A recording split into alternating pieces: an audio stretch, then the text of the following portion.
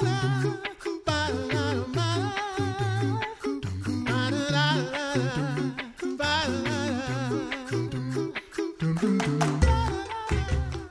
listening to The Coffee Hour. I'm Andy Bates. I'm Sarah Gulseth. We're going international today, and I'm really, really excited about it. A wonderful story we get to share with you. Thanks to Concordia University, Wisconsin for supporting The Coffee Hour. You can find out more about Concordia University, Wisconsin at cuw.edu. Live uncommon. Exciting news for Lutherans, for confessional Lutherans around the world, as we get to make a connection around the world today. Today, we're heading to the Evangelical Lutheran Mission Diocese of Finland. Bishop Risto Soramies is joining us today. Bishop, thanks so much for being our guest today. Thank you. Nice to be with you. Also joining us, the Reverend Dr. Matthew Harrison, President of the Lutheran Church Missouri Synod. President Harrison, thank you for being our guest today. Thank you, and blessed Advent. Amen. Amen. Mm-hmm. Bishop Soramies, share with us more about the Lutheran Church in Finnish culture. How would you say the Lutheran Church is regarded in Finnish culture? Well, the Lutheran Church has been a major factor in our nation since the Reformation. Our reformer was a student of Luther, so we have had Lutherans or Lutheran Church here 500 years. And it has had a sort of a monopoly status in the sense that almost all Finns have belonged to the Lutheran Church. It was, of course, a state church a long time, but about 100 years ago, the law changed. It is not a state church anymore, but it's still a majority church. But I would say the Lutheran consciousness or identity is very low now in nowadays. It's not like in America where people belong to a church and they go to the church services. Also in Finland, people don't go to church. On Sunday mornings, maybe 1% of the members of the church are in a worship service. Today, it used to be different before.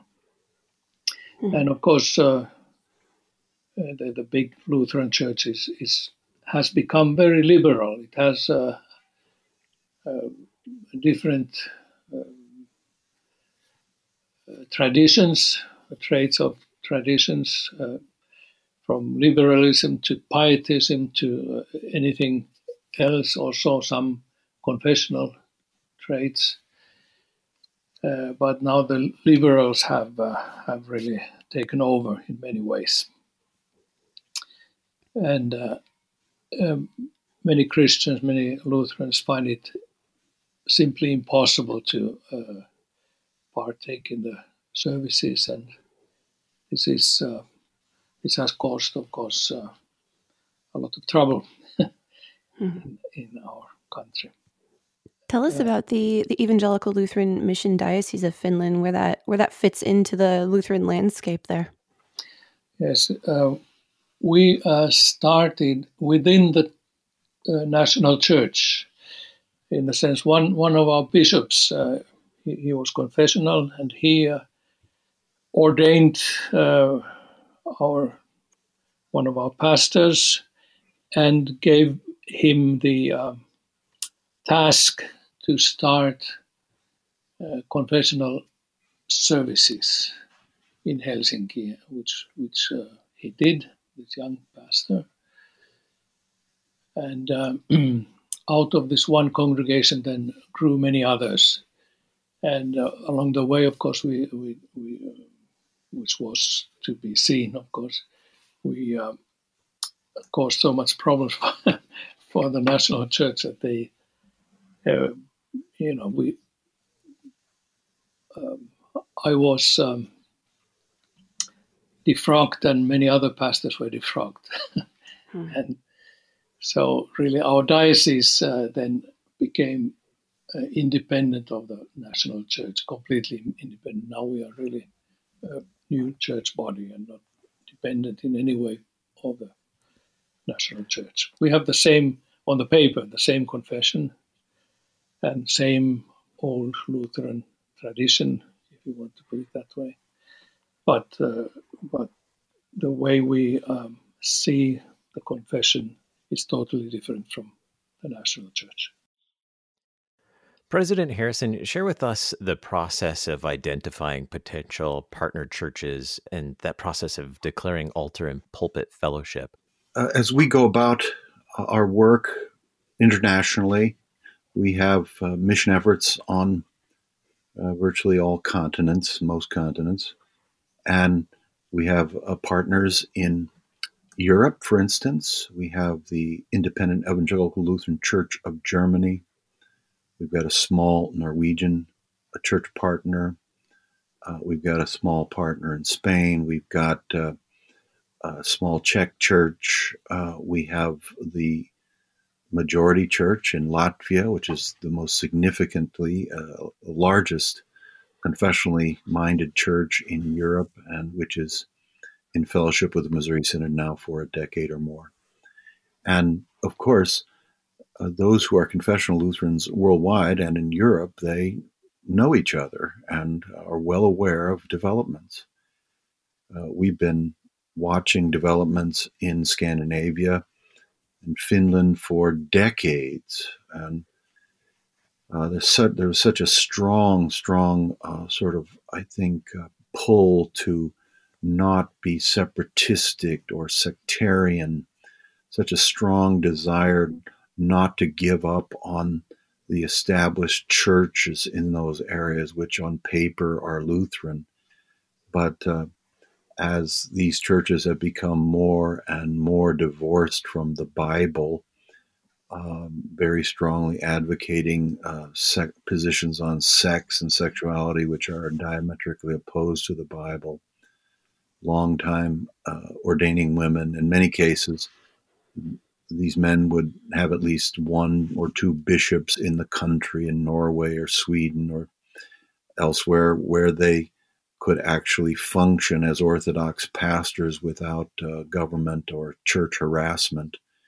And those times have slowly gone away, so that there are virtually no Orthodox bishops remaining in these churches.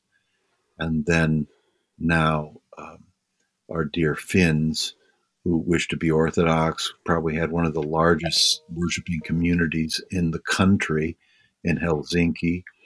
And they were, because of their refusal to compromise on what the Bible teaches, they were thrown out of the building they're worshiping in, and their pastors have been defrocked.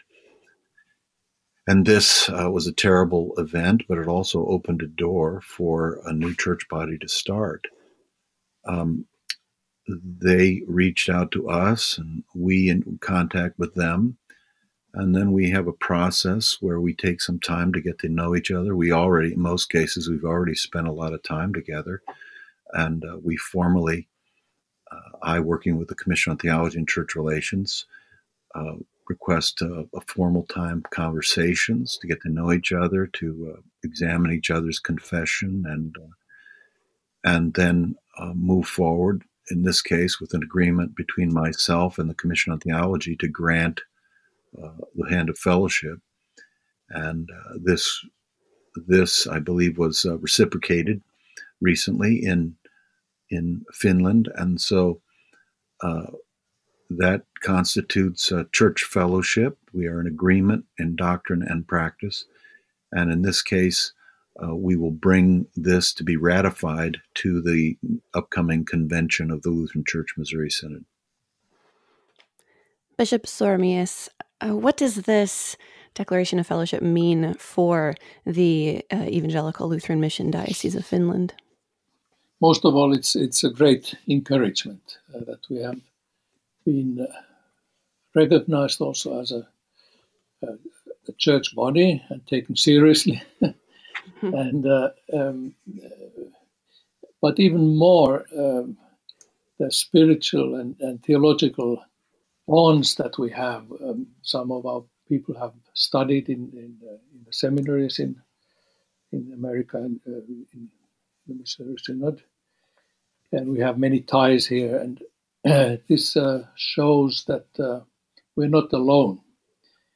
Like President Harrison mentioned, there are a lot of small, some of them bigger than we, some smaller than we are, small Lutheran confessional churches, and we have gotten to know each other.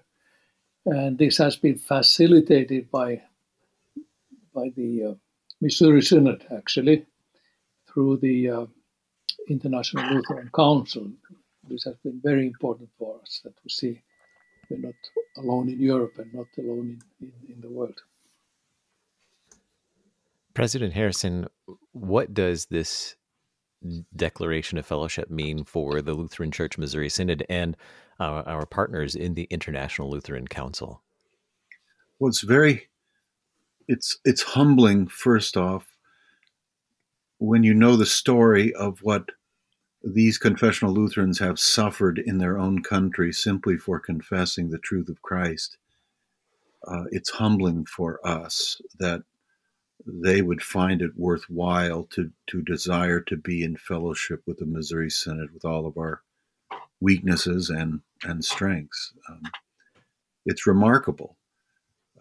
These people were forced out of their beautiful church buildings, state-sponsored, funded church buildings, and they had to find places to worship. They made a deal with the Seventh-day Adventists who don't use their buildings on Sunday, and they concentrate their efforts on calling a pastor and instead of building buildings, and they gather together 75 or 100 people, and when that's done, they call another pastor 30 miles down the road, and they build up another congregation. And when that's built up, then they call another one and plant another congregation. And they've done this 35 or 40 times.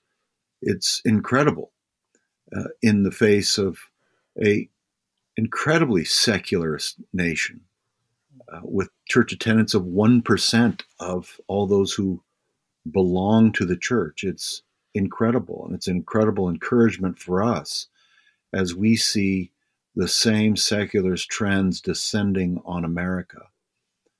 And it's encouraging for all of our many partners. There are about 40 churches with which we are in fellowship around the world in the ILC, and there are a number of other churches, some of them very large, who are in closer and closer to us all the time, like the Malagasy Church, which is about 3.5 million, or other large dioceses or churches in Africa. So we are all encouraged by each other in these gray and latter days.